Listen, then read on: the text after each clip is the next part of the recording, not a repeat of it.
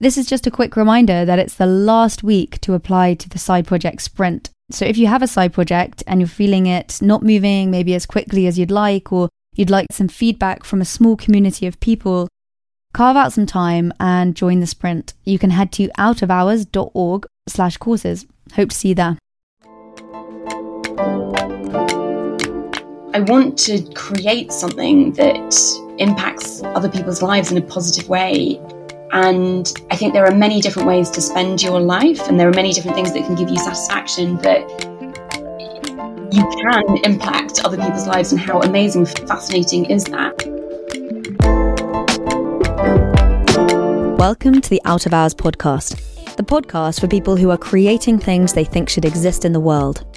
I'm Georgia Ritter, founder of outofhours.org, a community for people with side projects. Over the last year, I've been spending my time exploring how to help more people progress the ideas that they're interested in. I believe that everyone has a great idea, and working on things we care about can help us be more creative, more resilient, and more confident. But there are barriers that stop us from starting. Sometimes time, money, or network, but also self-belief, not knowing where to start and wondering what other people might think. On this show, I'll explore the stories of people who have followed their curiosity, been brave, and started a side project, only to turn it into something much bigger than they ever thought possible.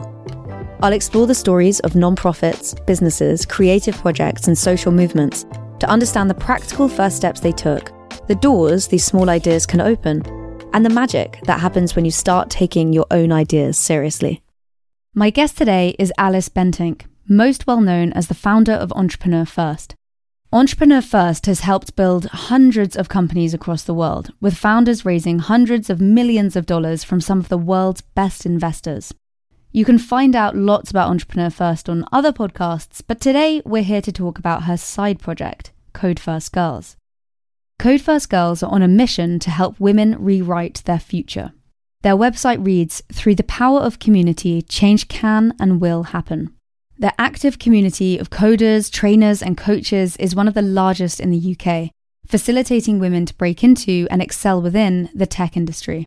They've since taught over 20,000 girls to code and connected them with over 50 top employers since they were formed in 2015.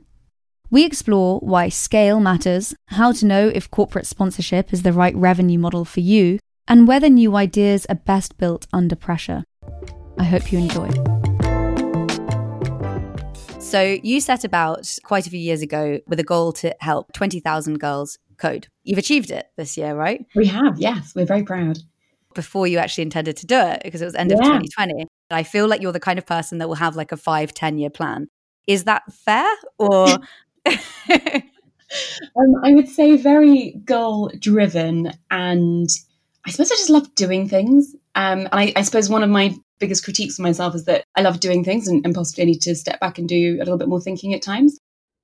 I don't have a 5 to 10 year plan because life is just so complex that I just don't think you can ever make a plan that's even longer than about 18 months at the moment.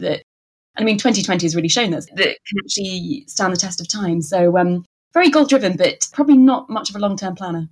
What do you think the benefit is in setting goals? If someone said to you, defend the value of goal setting, how would you defend it? I suppose I love making progress on something, and I love to feel that I'm being productive. And I suppose that's my happy place when I know where I'm trying to get to, even if it's, I suppose, an 18-month goal rather than a 10-year goal. One of the ways that I think about, I suppose, my own life and career is thinking about sort of macro and micro happiness. Because I think when you're being a founder or you're setting up a side project, you aren't opting for the easy path. You're actually opting for something that, to be really honest, often will make you quite unhappy. And because it's hard, because it's challenging, because you're constantly solving problems, because you're probably asking yourself a bunch of existential questions on a daily basis, as in, am I wasting my time? Is this the right thing to do with my life? I think often taking these sort of unusual path can lead to a lot of micro unhappiness. But I suppose the reason why I do it, and why I've done it for almost 10 years now, in terms of being a founder, is I think it gives you real macro happiness, that you know that you're heading for a mission. So it's not necessarily a goal, but a kind of a mission that you really agree with and align with. And I suppose now I'm in my mid-30s, I have friends who I would say are probably micro happy but macro unhappy, where day to day they have a great life. They have time to go to the gym and, look after themselves and socialize and all those things that I probably don't have time to do. But in terms of macro happiness, in terms of what they're trying to achieve with their lives, they aren't happy. They don't have that satisfaction. And I think there is a bit of a trade-off there that doesn't get talked about very much. So I suppose I'm committing to be micro unhappy for my macro long-term happiness. And maybe that's the wrong way to think about it, but I do find that helps give me the resilience to get through some of the more challenging times when you're just kind of overwhelmed with everything. It's really interesting you say that, because I was thinking recently around two different types of happiness, and it was a similar thing, but I was approaching it from a slightly different way. For me, I feel like that I actually experience two forms of happiness. One is a stimulated happiness, which is not necessarily happy. It's just very satisfied or very fulfilled, which is often a form of like academic stimulation or goal-driven stimulation. But then I think there's another form of happiness which you can still have in the day-to-day, which is a very calm happiness, which is not very stimulated, but maybe it's very relaxed, or maybe it's just very fulfilled in a different way. And I think the way I see it is that happens on a day-by-day or week-by-week basis. Like you can be in between those two things. That's really interesting, because I would probably, my reflection myself would be I'm probably more in the stimulated happiness. But I think you can always get overstimulation. You almost need the calm, the forcing mechanisms to get you into the calm happiness moment. So you actually realize how much you have achieved, and that actually, even if the day-to-day is a bit crappy, the long-term trajectory is positive. Do you think there's a danger of delaying happiness, thinking, I will be happy once I've achieved this thing? Because that's something that I think comes up a lot for actually people with side projects, and definitely people who sort of turn it into a full-time thing. Yeah, I think that is the big risk. And I don't really know what the solution is on that one. I think doing a side project alongside your normal work is just really, really hard. And I suppose you almost just have to accept that. And I think sometimes the difficulty is that because it's often a passion project, you believe that because it's a passion project, it should make you happy. But that isn't necessarily the case on a day-to-day basis. I think often it can be easy to try and sweep aside the struggles of doing a side project or the struggles of trying to bring something into existence. But you're doing something that most people don't do. You're doing something that is really, really hard. And I think sometimes it's easier just to accept and acknowledge and then work out how to manage that. Actually, I do need to go to the gym every day. That is how I maintain mental resilience, or, working out what are the things that can help give you that resilience. But I think you do just have to accept, like, it's hard and a bit crappy a lot of the time. But that's fine. I think it's super interesting, and I think it's totally true. And I'm curious why you do it. What's your big motivation, if not happiness, on a day-to-day basis? As part of my work at EF, I probably interviewed over kind of 2,000 people now over the last 10 years, all who want to be founders. And the main reason people want to be a founder is to have impact. And impact means so many different things to so many different people. And I suppose the same is true for me, in that I want to create something that impacts other people's lives in a positive way. And I think there are many different ways to spend your life, and there are many different things that can give you satisfaction. But I don't know, maybe there's a touch of megalomania in that you can impact other people's lives, and how amazing, fascinating is that?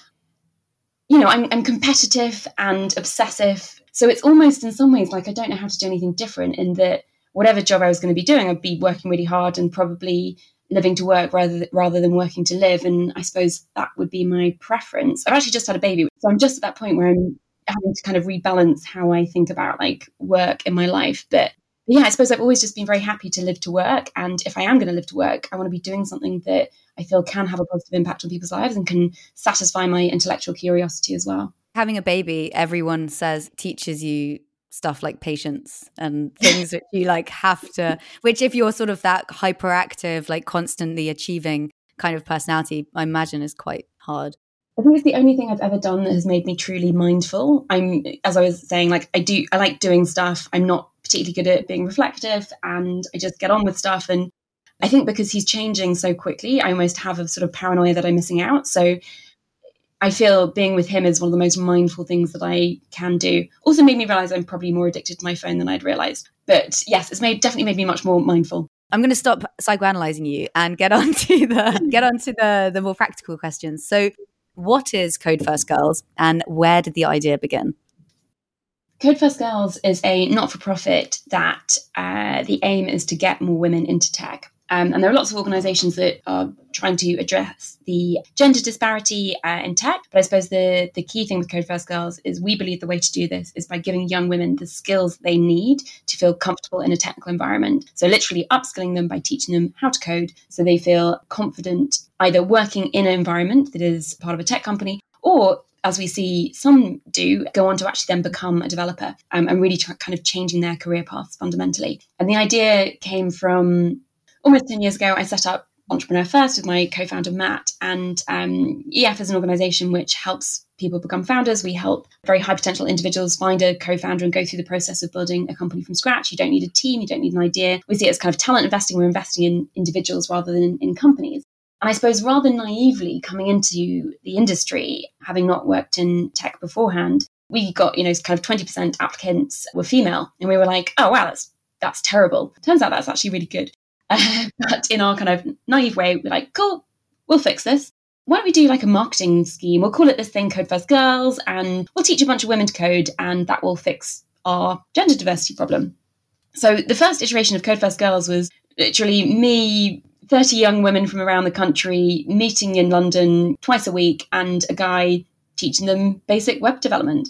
That was the kind of genesis, and it just took off. This was back in, kind of 2012, 2013, when now there are kind of many different kind of ways to learn to code. But back then it was kind of Code Academy. It was just kind of coming out. But the bit that kind of really took off was the community, that there was something about having these young women in person where they could meet each other, build those bonds, and then seeing how we used to have a Facebook page for that kind of first group. They would start suggesting going to conferences, but they would meet up beforehand and all go into this tech conference together because they knew they'd be walking into a room of 100 men who would probably ask them slightly weird questions like, oh, so you want to work in tech? Or like, oh, you want to be technical? Oh, you know how to code? Like, oh. And so it became about not just giving them these tech skills, but giving them the confidence and the network to be part of the land of tech. And really, I ran it as a side project alongside EF for about 2 years. And it just got to the point where the demand for it was just way more than I could cope with. And I think whenever you're running a side project, you just constantly feel like you're doing everything a bit badly. I felt like I was doing EF badly. I felt like I was doing Code First Girls badly. And my co-founder, Matt Clifford, was incredibly understanding about like how much time Code First Girls was taking. But ultimately, we had to spin it out and get an external CEO. And that just enabled it to take off and become the amazing organisation that it is today. So when it started, was it still a marketing campaign? When did you decide it was going to be a separate organisation? Yeah, it was run inside EF for kind of 2 years. And then there just became a point where, from a funding perspective, it made more sense for it to be a separate not-for-profit that would be easy for us to get kind of CSR, corporate social responsibility style budget donations. We kind of span it out into this kind of separate entity. And that was kind of when we started to kind of make the break between EF and Code First Girls, which I think was beneficial for both organizations. I mean, in the early days, the good thing was that by having the two organizations running together, literally as a marketing campaign, we'd spent at that point about 18 months building a university network for EF and Code First Girls. The original way that we scaled was by going directly on campus. And we were just able to use all of our university connections to very, very quickly get into campuses across the country. So there was a real sort of launch pad that EF could provide to help Code First Girls gain traction more quickly than I suppose it would have otherwise. So you have this idea, you're like, we need to fix this problem. There must be something we can do to get more girls or women in the pipeline. What was the first thing you did? Did you start by going to campuses or did you start a website? We were already going to campus. Probably I was on a different university campus every 2-3 days, traveling around the country on very glamorous Virgin trains to talk about Entrepreneur First. And so all it meant was that at the end of every EF presentation or every careers fair, we would do a bit about Code First Girls. And so the very first way that you applied to Code First Girls was you had to apply to EF, but we couldn't quite transform the application form enough. So we just added some extra questions being like, oh, if you're a woman, would you like this thing? Can you fill in these questions? So it was very hacky and probably very unclear for people what we were actually offering. And I suppose at that stage we didn't know what we were offering because EF at that point had absolutely no money. So it's not as if we could suddenly run a big marketing campaign or even be clear on what we could offer.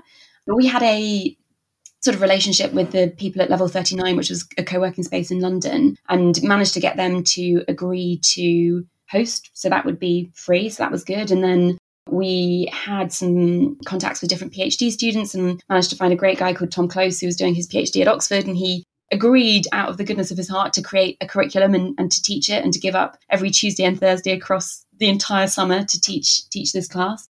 So it was really very much kind of using borrowing and stealing, not too much stealing, begging and borrowing to get people to give up their time to do this. And I suppose because it's one of those causes that the diversity problem in tech is so well known, and there are so few ways that have been successful in addressing it, I think we were able to use that kind of social mission to really get people involved. So yeah, the first cohort was very, very scrappy, but the women we got were amazing. And I think there were 32 women in that first cohort, all of whom came from like non-technical backgrounds. Most of them were doing arts degrees. I think 5 of them ended up becoming professional software developers, which was not necessarily what we had expected as part of the outcome. I think 6 of them have ended up setting up their own companies. So it really, I think because the first cohort, the impact was so mind-blowing, that then created enough momentum to start rolling it out to universities. So it's a slightly different trajectory from an average side project, because most side projects start as something external to your main work. Then you might grow them or you might not, or you see where it goes. This is an interesting one because it starts as part of an organization, then it becomes a side project, and then you kind of let it go and it becomes an organization in and of itself. I'd love to know a bit more about how you found the experience of each of those phases. So when it was part of the organization, like how did that feel just for your own enjoyment of the work? How did it feel separating it out as an organization? And then how did it feel actually letting it go? All the emotions. Well, I suppose at the very beginning, when it was me and my co-founder of EF, Matt, talking about it, we were just so excited that we could try and make a difference. I think the reality of then actually bringing that first cohort into life, where it was just me doing it on the side, was just stressful because, as I was saying, I didn't feel that I could give enough attention to EF or to Code First Girls. It felt like there was something there in Code First, but I couldn't really dedicate quite enough time to it. At that stage, EF was so nascent. It wasn't a slam dunk that EF was going to be a company that would get to 9 years old and, do all the things that it has done. So I suppose it's just that kind of gnawing existential risk, but in 2 places simultaneously. And I suppose acknowledging that the time that I was spending on Code First Girls was probably negatively impacting EF, and that I just didn't have my full attention on it. And I think whenever you're starting something new, not being able, you just want to think about it all the time, and you want to give all your brain space to it. And when you can't, it's just immensely frustrating. And the City of London Corporation very kindly said that they would sponsor Code First Girls. They were the first people to kind of agree to give some money to it. And that allowed us to hire somebody to work internally on it as a sort of one junior person, actually be able to do a lot of the legwork. And that definitely eased a lot of the strain. And that woman, Madeline Nosworthy, was able to take it out to lots of different campuses and spread it out. And actually that was kind of, I suppose, a slightly easier period, in that I think as soon as you have a team, you're sharing both the physical burden of how much work there is to do, but you're sharing the mental burden of you're not the only person thinking about it. And then I suppose the next stressful phase was when it became clear that there was just so much demand. And we were very kindly sponsored by the Bank of America Merrill Lynch, and they gave us a bunch of money, which really helped us realize how. And that was actually a cold email. They emailed us cold. I was like, I'm gonna stop you, because you're doing that thing that people who have got to a certain stage do, where they go, and then this crazy thing happened, or I got the sponsorship, and people listening are like, I'm sorry, how did any of these things happen? So I need to backtrack, because you said first City of London was the first kind of partnership. How did that come about? So that was through EF. So they had very kindly sponsored one of the early EF cohorts. And I basically went back to them and said, we're doing a specific thing to improve diversity. And they had specific budget to help diversity projects. So they gave us a chunk of cash. But I mean, the point where it became clear that Code First Girls could be a standalone thing was, Bank of America Merrill Lynch literally just sent a cold email through our very hacky, I think it was made on Wix, the website building platform, really hacky, pretty crappy website, just sent a cold email. And I had a call with one of their HR team, and they basically offered us a load of cash. And it was a huge risk on their part. And it's been an amazing partnership for the last now almost 8 years. But I'm sorry, it's not one of those kind of replicable things. And that I think there is a lot of serendipity with these things, and particularly because the early business model for EF as well was EF was a not-for-profit, and we raised money through corporate sponsorship. And I found with corporate sponsorship stuff, it is super random. As in, we would have some people that we went after for years, as in like spent 18 months trying to convert them. And after 18 months of literally dragging you through the mud, they would say no. And then other people, I remember having a call with somebody who had sent me an email from a big, well-known tech company. And they were like, cool, how much money do you want? And I was like, 20K. And they were like, cool, okay, I'll send you a contract. And you know, I'm like, what? There must be some science between why some are successful and some aren't. Do you think there are any variables that link successful partnership building from unsuccessful? So I think the key thing here is the ones that gave money quickly, it wasn't partnership building. Typically, it would be a one-off payment that we never saw again. And that was with Entrepreneur First, where I think sometimes people just wanted to clear out their budget. And it was just kind of end of year. I mean, some of them explicitly said this to me. And we were going after CSR budgets.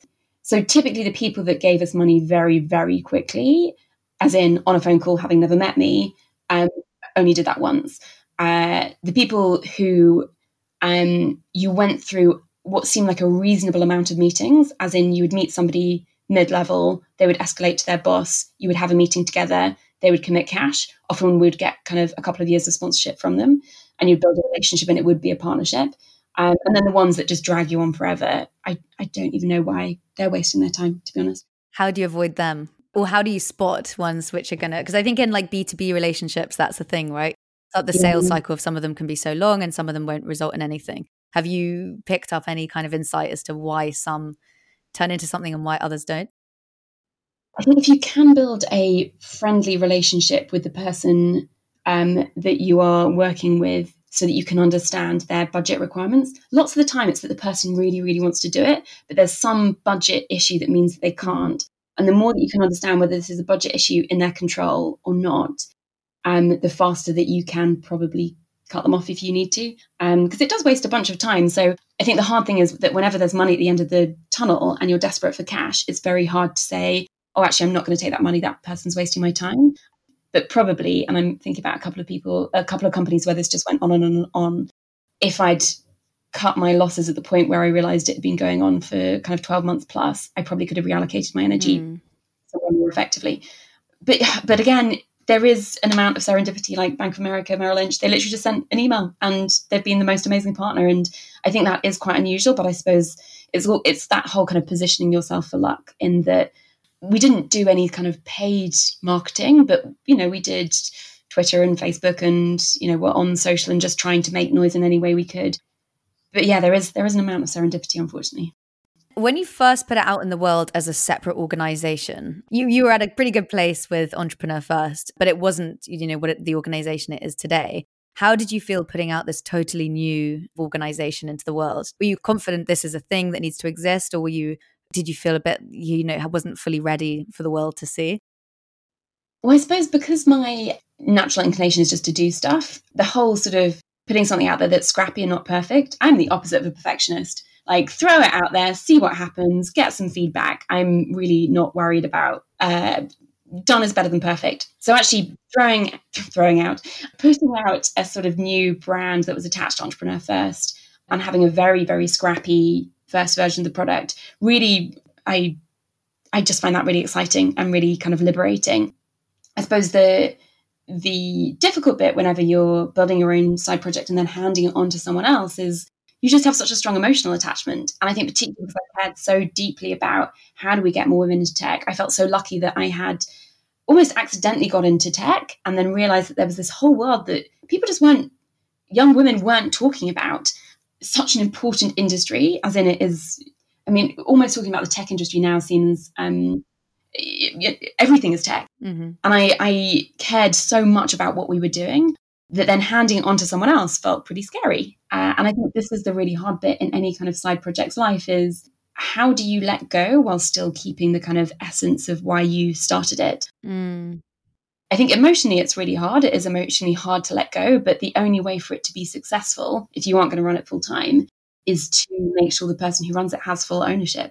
and that they care about it as much as you do. And if you're still kind of tapping them on the shoulder saying, oh, we should be going in this direction, or don't do this, whatever, I think it's very hard for whoever's taking it on as the leader to really own and embody it. And we've had 2 CEOs now of Code First Girls, and they've both had very different views on how the organization should run. They both ran it in different ways, and it's been amazing. And they've really kind of, I think having a strong mission and strong view of what the organization is trying to achieve is great, that kind of long-term goal. Then actually, I think even as the founder, you have to be pretty agnostic about how you get there, because you're not the one doing it if you let go of it. So I think there's sort of that emotional turmoil that I definitely felt of like, I've got so many ideas and there are so many things I want to do, but actually it's just not me doing it anymore. So I have to let go. How did you make that choice? Because I guess, when was that? It was 7 years ago. No. 2015, something like that, 2014. You could have chosen to carry on that and Matt head up EF. Did you consider that? Not really, I suppose. I mean, I'm so interested by what I'm doing in Entrepreneur First. I suppose I felt very lucky that there were 2 things that I was really fascinated by, but I felt that the intellectual challenge of EF and like working out this thing that nobody thought could work, of like, how do you take individuals that have no idea, no team, and turn them into fundable companies in a very short amount of time? I just was kind of addicted to that problem. And I was very excited by what Code First was doing, but I didn't feel like I had to do it. I wanted it to exist and was kind of, if the option had been, okay, well, if you don't do it, it doesn't exist, maybe I would have thought differently about it. And I suppose that's probably how I felt about EF, that if Matt and I didn't do it, it wouldn't exist, and that it had to be me and Matt doing this because we were the ones that believed it could be done. Whereas Code First Girls, it felt like everyone believes this should exist. Everyone believes this is a good idea. So that would mean that other people can take it on. So it almost felt like EF was the orphan child, and that this would be the one that would struggle if I wasn't, I needed to be part of it. How did you make that transition then? Did you like write down some of the key mission points or some of the key things that you really wanted to achieve in the next couple of years? So we did some work when the new CEO, Amali Dalwas, took over from me, where we actually had a consultant come in and we ran a bunch of workshops on like, what is the mission of the company? What are the values? Where is this going? And I think that was a really useful moment just to make sure that we were on the same page and that it was kind of co-created. But I think if we hadn't have done that, it probably would have been quite messy, in that it was a very young, new organization. It could have gone in lots and lots of different directions. There were lots of different aims that we could be going after. I'm glad we invested the time to kind of do that proper handover. I think it would have been very easy to have got that very wrong. And then kind of onboarding the new CEO who started a year ago, Anna, spending the time to transfer the mission, but then spending the time basically hearing what she wants to do with that mission and taking it in a slightly different direction from the first CEO and putting her own stamp on it as well. So with any organization, being super clear about that long-term piece is kind of the most important thing. Why did you decide to set it up as a social enterprise? Because EF is for profit. So you could have very easily kind of either included it or spun it out as another for-profit enterprise. It's a good question, and one that I'm still sort of noodling on, in that we get lots of people who come to EF and actually lots of women who want to set up not-for-profits. And EF started as a not-for-profit. And the reason that we stopped being a not-for-profit was that we couldn't create a business model that would allow us to scale as a not-for-profit. Like we had to have a model where we could return money to people in some way so that we could get beyond having 30 people a year. We started as a not-for-profit, we could do 30 people a year, and we had a teeny tiny budget to make that happen. As a for-profit, we can do 800 people a year across 6 locations across 3 continents. So profit-driven companies doesn't mean evil, and doesn't mean that you have to do things in a kind of negative way. I think profit-driven companies enable scale. And I think if you want to have impact, one of the most important things that you should believe in is the scale of that impact. And that even if you're trying to have a deep impact on people's lives, you should be trying to do that at scale. So EF has a deep impact on people's lives, really fundamentally changes their career paths. 800 people a year obviously is not as many people as Google is impacting, for example. But actually, for us, we feel that is a really significant scale. For Code First Girls, I think I think it probably could work as a for-profit company. But actually, one of the things that I've been really delighted with it is it's managed to do both scale and kind of maintain the mission, and most importantly, maintain a business model. I think the challenge is that often by being a not-for-profit, I think sometimes people believe that excuses the need for a business model.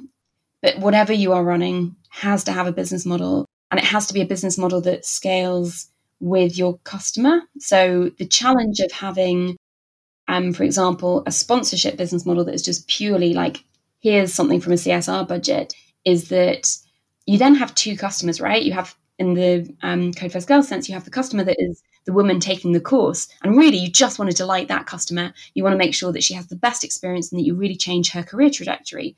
You also have this other customer that's the corporate, that they're buying some sort of nebulous product from you, which is kind of like good brand associations and maybe being able to interact with the community you build. But actually, my preference would be to have a business model where everybody's incentives are aligned. So for Entrepreneur First, what this means is like, the not-for-profit business model, we found we were being pulled too much into like serving our corporate sponsors. And often sometimes the stuff that we were doing to serve our corporate sponsors was stuff that we knew was very unattractive for our customer. Whereas now our business model is basically a VC business model. We have a fund, and the fund we invest in the customer, but also it pays for all our running costs. The reason why that's amazing is our incentive is to help make the customer's company as big as possible. That's good for the customer, and it's great for our LPs, who are the investors in our fund. So everybody's incentives are aligned, and as we scale, nothing breaks down there. Whereas by having a sort of not-for-profity, sponsorship-y business model, I think it can make scale hard, and it can divert your attention from the customer. So interesting. Because I guess in some cases you have like corporate sponsors whose interest is in the interest of the community, but I guess it's harder to align. It's a really important question for people who are developing all types of side projects, is to go deep into it and say, at its most like primal or core thing, what is this incentivizing? And is it a positive thing? And I think it's just such an interesting point, because I think you should be able to kind of go, even at its most basic, unglossy thing, this is useful for both parties, versus, you know, as you say, the sort of, whatever the word is, like vague association with a particular organization. Yeah, it's making sure you know what corporates are paying for, because I think sometimes corporates are paying for something that they're not explicit about, and you need to have that conversation about why they're getting involved. I mean, one of the things that we did discuss is, you know, do you just charge our customer? Do you charge the women to take part in Code First Girls? And actually, I'm really against that. We have a professionals course, which is for older women or more experienced, more mature women, but the reason Code First Girls exists is to reduce the barriers to trying a career in tech. And I think that even having any sort of cost barrier does make it harder to have a very broad, and we have an amazingly diverse community at Code First Girls. So if you look at that 20,000 that have been through, 50% from BAME backgrounds, we have such a diverse pool on kind of every dimension. And so making sure that there are literally zero barriers to trying. The barrier is that you have to turn up or you have to log on to the course. For me, that was a very important part of the mission of the company. So it's sort of your business model. If you want impact, has to scale. It has to have the right incentives aligned at every stage, but it has to fit with the mission as well. What's an example of Code First Girls corporate sponsor that's really well aligned, that you think is like a good example of corporate sponsorship done well? So one of the ways that I think it can work well is where you have an explicit agreement that they are looking for talent. Obviously, we are training up women who are at the beginning of their careers who are looking for jobs. The reason to become trained up in tech and to become technical is because they want to work, they want a job. And where we've had explicit agreements with sponsors where they're almost paying for the product, which is access to that group, it has worked really well. And by being explicit, we hold career evenings at their offices, and the women get fast-tracked through their application process, where we know that is the product that they want, and that is the product that we're providing. And we know it's the product that our customers are interested in as well. That works really well. And I suppose the caveat there is that it's not that if you do Code First Girls, you have to go and work for this company that you don't want to work with. And, the customer still has choice. But actually, it is a product that most of our customers are looking for at that point in their careers, which is often at the point where they're sort of at university or just having graduated, or even just before as well. Just in terms of Entrepreneur First, I think the philosophy around company creation and idea creation is very unique. It was, I think, one of the first incubation programs, right? Was it the first? We're the first to invest at scale in individuals. Most investors invest in ideas and teams and companies. And yeah, you don't need any of that. I was curious what your view, as someone who is a big advocate for that ambitious idea creation, whether you think there's space for ideas to form in that more organic, almost like playful, experimental, slow, serendipitous way. There are so many different ways that you can create ideas. And I suppose the way that we develop ideas at Entrepreneur First is tailored for our program, which is, you've got basically 3 months to go from zero to having an idea that we will fund with a co-founder. I think you can do, in some ways, it's like sort of diamond mining. Does the pressure actually enable you to make a better idea because the pressure exists? I think it can work both ways. I suppose that the key thing that I've learned about idea creation is one of the misconceptions that I think people often have about making very big ideas, which often need to win a market. So it needs to be differentiated to some extent. It needs to be 10x better than what already exists. Is that when people often think about ideas, they often think about problems they experience on a day-to-day basis. And, it's the old, I'm hungry. There should be more food delivery apps or whatever it may be. Really, the way that we encourage people to think about coming up with ideas is, what is the problem that you personally are best suited to solve? So it's more thinking about, what is your edge? What's your personal competitive edge as a founder, as a potential founder, in solving a problem that will make you stand out compared to all the other people who are trying to solve that problem? Because if you want scale, you're probably going to need VC funding. And if you want VC funding, you're going to need a kind of differentiated value proposition and a real kind of why now as to why this business should exist. So the mistake that we often see people come to us with is, here is my passion. This is what I really love. But actually, it's not something that they necessarily are an expert in. What we would push people to think about is, what is the thing that you are most expert in? What's the thing that you have dedicated already a large chunk of your life to, whether you're 18 or whether you're 38? And how can you use that as the starting point to understand how to build an incredible solution for a problem that you are best suited to solve, rather than it being, if I was to characterize it, it would be, we recruit about 60-70% of our cohorts have some sort of technical background. We had a real issue at one point a couple of years ago where we would have all these amazing machine learning PhDs coming out of Imperial or Cambridge or Oxford, and they all wanted to build the same idea, which was a dating app. And it didn't use their machine learning backgrounds at all, didn't use this very valuable skill set they had, but it was just a problem that they had experienced in their daily lives and wanted to solve. We had a marketing slogan, which was, don't build a dating app, change the world. And really what we were trying to push these individuals to do instead was to say, okay, well, you have this kind of rare and valuable skill set within machine learning. Let's think about, what are the problems that you personally are best suited to solve with this deep area of expertise. When you're building a startup, it doesn't have to be completely disconnected from everything you've previously done in your life. I think sometimes, particularly people are in a job at the moment, they often think starting a startup or even a side project is something that allows them to totally get away from their day-to-day.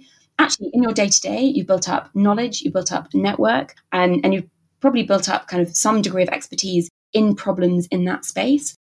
We would highly encourage you, or our kind of methodology at Entrepreneur First is to say, well, use that. Those are assets. Being a founder is hard enough. You're going to have to learn a bunch of new stuff that's going to really, really push you out of your comfort zone. So let's use those assets that you already have, that edge, that knowledge, that expertise, as the foundation for your idea, the foundation for your side project, rather than starting something completely different. This is somewhere where I think we disagree. Because decisions that you've made when you were like 16, 17, 18, which has funneled you into, let's say you take a graduate job in whatever the industry is, and before you know, you've just sort of like closed your eyes and you've walked through like a load of your life. Whereas I think there's something very liberating in the fact that you can start something new at any point and you can be driven, and the power of intrinsic motivation. If you're interested in something, you can learn the stuff you need to do, to build that into a side project or a business. Yeah, I mean, I'm completely right. You're completely right. Yeah, and I suppose just thinking about different individuals at EF, I think there is this piece of, what kind of person are you? And we have these three kind of people that we take on EF. Domain edges, who have a real area of expertise, and they should use that. And that is their best route to becoming a successful founder. Tech edges, who, again, if you have a machine learning PhD, probably means to some extent that you enjoyed learning about machine learning. And that's probably something that you should use. You should see the value in that. And then we have a third category of people, and we call them catalysts. And these are individuals where it kind of almost doesn't matter what they work on. They are individuals that when put with a co-founder, when they meet a co-founder, they can kind of catalyze that person's skill set. And these are often individuals who we found who have chopped around different startups, different corporate jobs, done lots of different things, who are quite sort of frenetic. Those individuals, I think, do fit more with your categorization of actually, this is the opportunity to do something different. I suppose my caveat would be that we often find those individuals are on the less experienced end of the spectrum and I suppose have fewer assets to kind of monetize, if you like, as in they don't have the depth of knowledge and expertise. They're, to be honest, some of our most successful founders are in that catalyst type of person, but they are best when paired with somebody who does have an edge that can be catalyzed, if you like. I've got so many more questions for you, but we'll have to leave it here. This has been so much fun. Georgia, thank you so much for your time. This has been really good fun. Thanks so much. Thanks for listening to the Out of Hours podcast. If you've been a listener for a while or you enjoyed this episode, please do leave a review on Apple Podcasts. It really makes a difference. And if you want to join the side project Sprint, head to outofhours.org/courses.